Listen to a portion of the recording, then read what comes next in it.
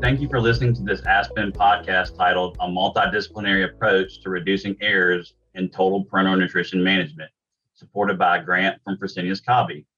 The research discussed in this podcast was presented as an abstract at Aspen 21.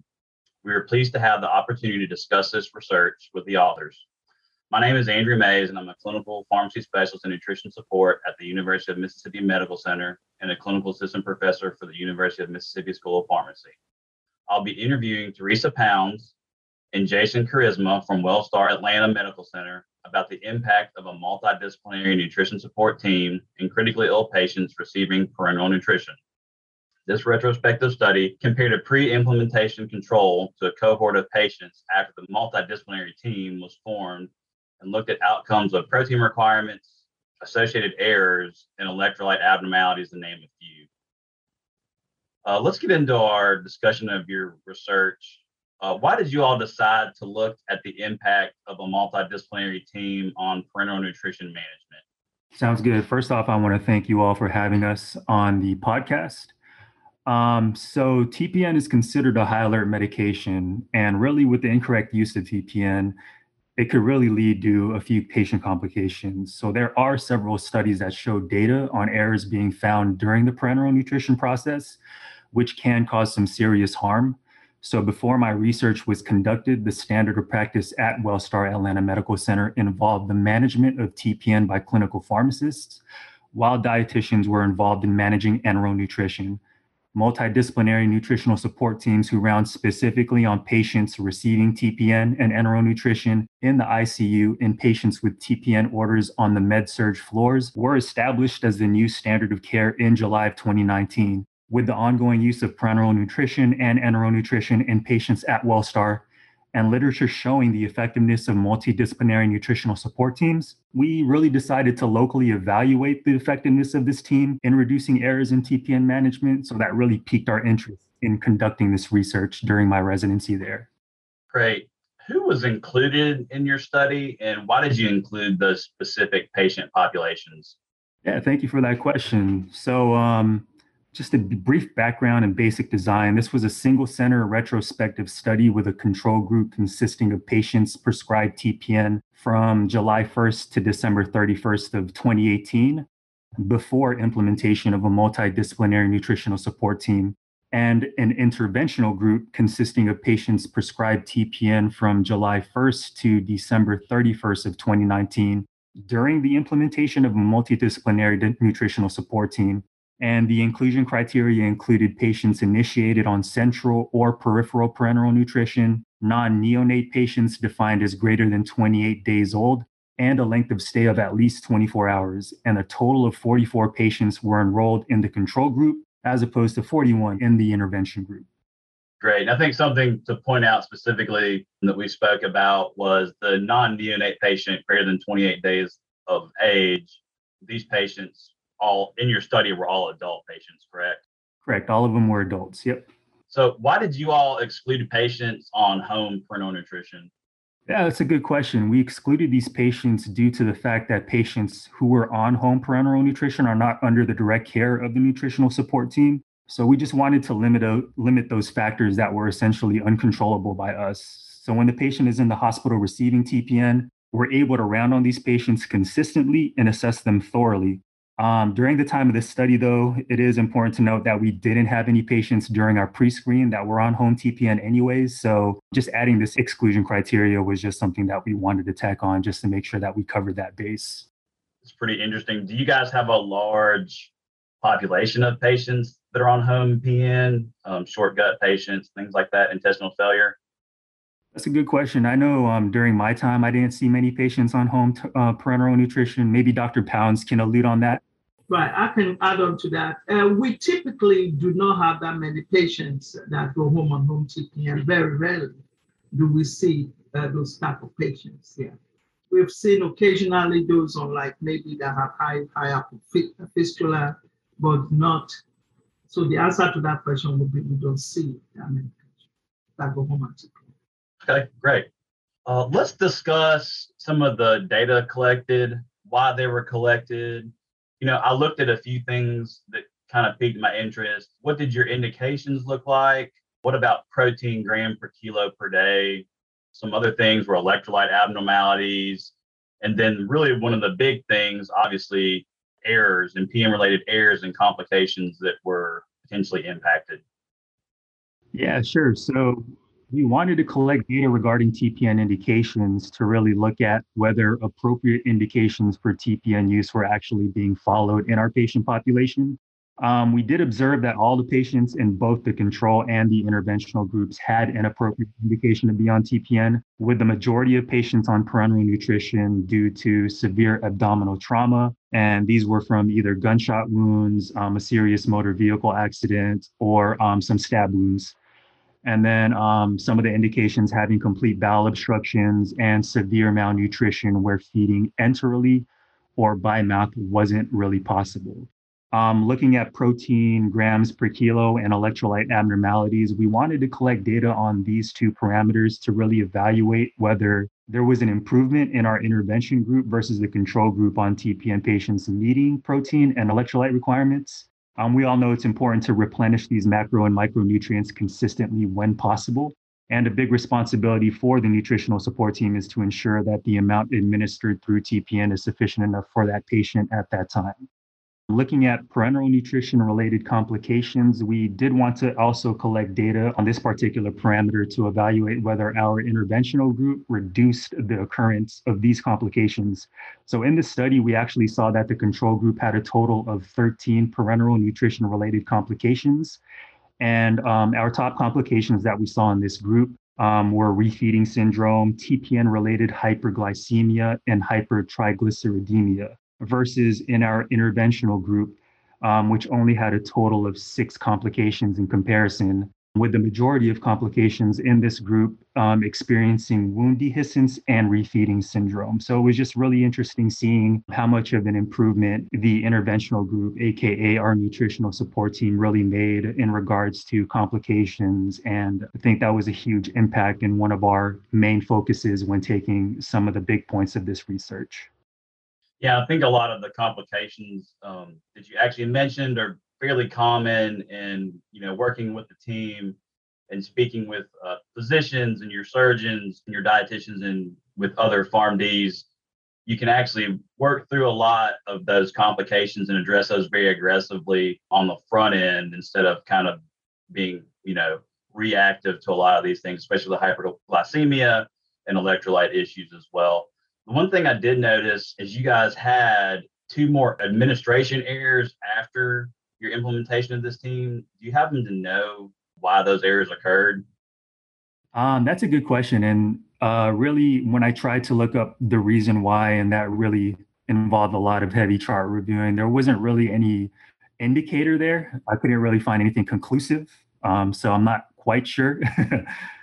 But yeah, the fact that those were there are really interesting and pretty important points to definitely cover.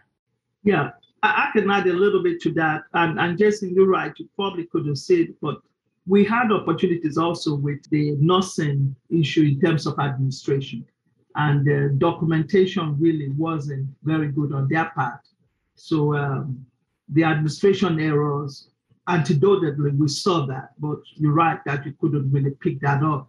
And that was one of the things we started working on going forward. Yeah, I find that interesting. We have a lot of nursing turnover in our institution, so we're constantly rolling out education to new nurses about the administration of parenteral nutrition.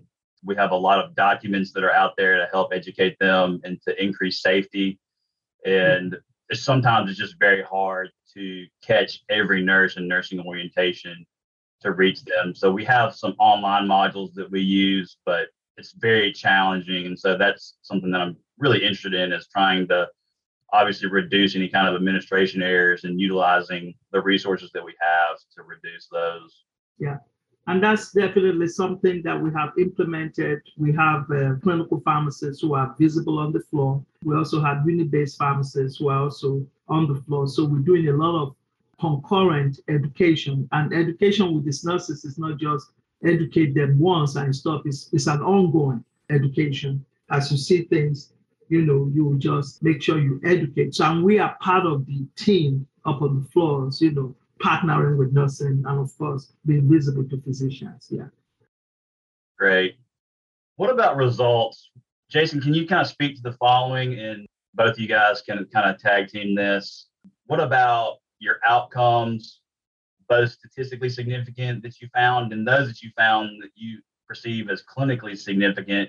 Just speak to those and kind of tell us about those. Yeah, definitely. So just going back to the total amount of patients that we had, and alluding to the design, a total of 44 patients were enrolled in the control group and 41 in the intervention group. All baseline characteristics shown for both the control and intervention groups were similar too, so that's important to note. Statistical significance was shown, and this was with a p-value of 0.005 for the percentage of days with presence of electrolyte abnormalities, with the intervention group favored at 40.3% versus 45.9% in the control group. Also speaking into statistically significant outcomes that were shown in the study with a p-value of 0.005 also regarding the total number of ordering errors, with the intervention group favored at 18 versus 21 in the control group. So we saw that these two important outcomes here were actually pretty significant and statistically. Going back into some outcomes that we found that were not statistically significant, we did see a numerical improvement observed in the favor of the intervention group regarding energy requirements, protein requirements, total number of complications, length of stay, and 30-day mortality, which may be a clinical significance, but they weren't really statistically significant. So the only outcome that really favored the control group was the total number of administration errors that occurred, which was 3 in the control group versus 5 in the intervention group. I think that if we had expanded this study just a little bit further, we would have a larger patient population where we can actually expand some of these non-statistically significant parameters, because we did see a trend, but I feel like we didn't have enough patients to actually extrapolate enough to make it statistically significant, if that makes sense. But the trend was actually in the right direction. So that's just one thing I definitely wanted to point out in the results. Yeah, no, that totally makes sense. We're conducting a few studies here at my institution, and we're kind of looking at some of the same endpoints that you guys looked at as well. We actually had to expand our IRB application. Once we screened quite a few patients, we realized that we needed to adjust those IRB requirements and inclusion criteria. And so we did that, and now we're collecting all over again for one of our studies. So yeah, I definitely know. I feel your pain there. Yeah.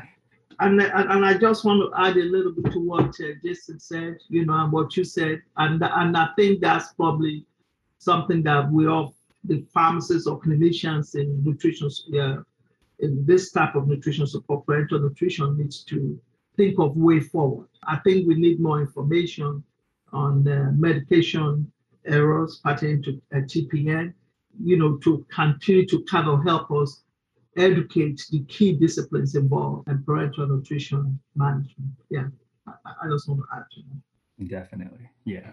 Yeah, I totally agree. I think improving the PNU's process and following our guidelines and recommendations from Aspen and all the hard work that have been put into those documents is very important. And then moving forward and giving that information to other disciplines is very important as well, especially in areas that may not have a multidisciplinary team or a service that services these patients that are on parental nutrition. That becomes even more important to educate other disciplines appropriately. Looking at your protein requirements and the number of percentage before and then after your intervention, from 66% to 95%, that's pretty great. Pretty interested in that, and like moving forward and looking at maybe a longer term outcome. Are you guys going to continue with this multidisciplinary team? Yeah, and of course, and I can answer this, Jason. Of course, Jason did this during his residency under me, and we have continued the multidisciplinary team approach. Unfortunately, with COVID, that kind of slowed us down a little bit, because the plan was to expand it hospital-wide. Because this multidisciplinary team approach during the study was focused quite a bit in the ICU. Now that things are kind of normalized somewhat with COVID, that's the next plan, to see how we can expand it hospital-wide. Now, hospital-wide, we still utilize the physicians, the nurses to provide parental, but to have a more structured approach like we have with the ICU is what we're looking at to expand that. Great. So can you all just tell us a little bit of a conclusion, what you really found, like the nitty gritty, and then how this really impacts your patient care, which you kind of spoke about previously, and then future changes to any further projects and research at your institution? Yeah, sure. To just sum everything up in one big statement here, just looking at our results, we saw how much of a positive impact a nutritional support team can optimize TPN utilization, leading to reduced length of stay and, of course, improved patient outcomes. There may also be potential cost savings from the reduction of inappropriate TPN use, the decrease in errors, timely transition to oral or enteral feeding, and the reduced length of stay.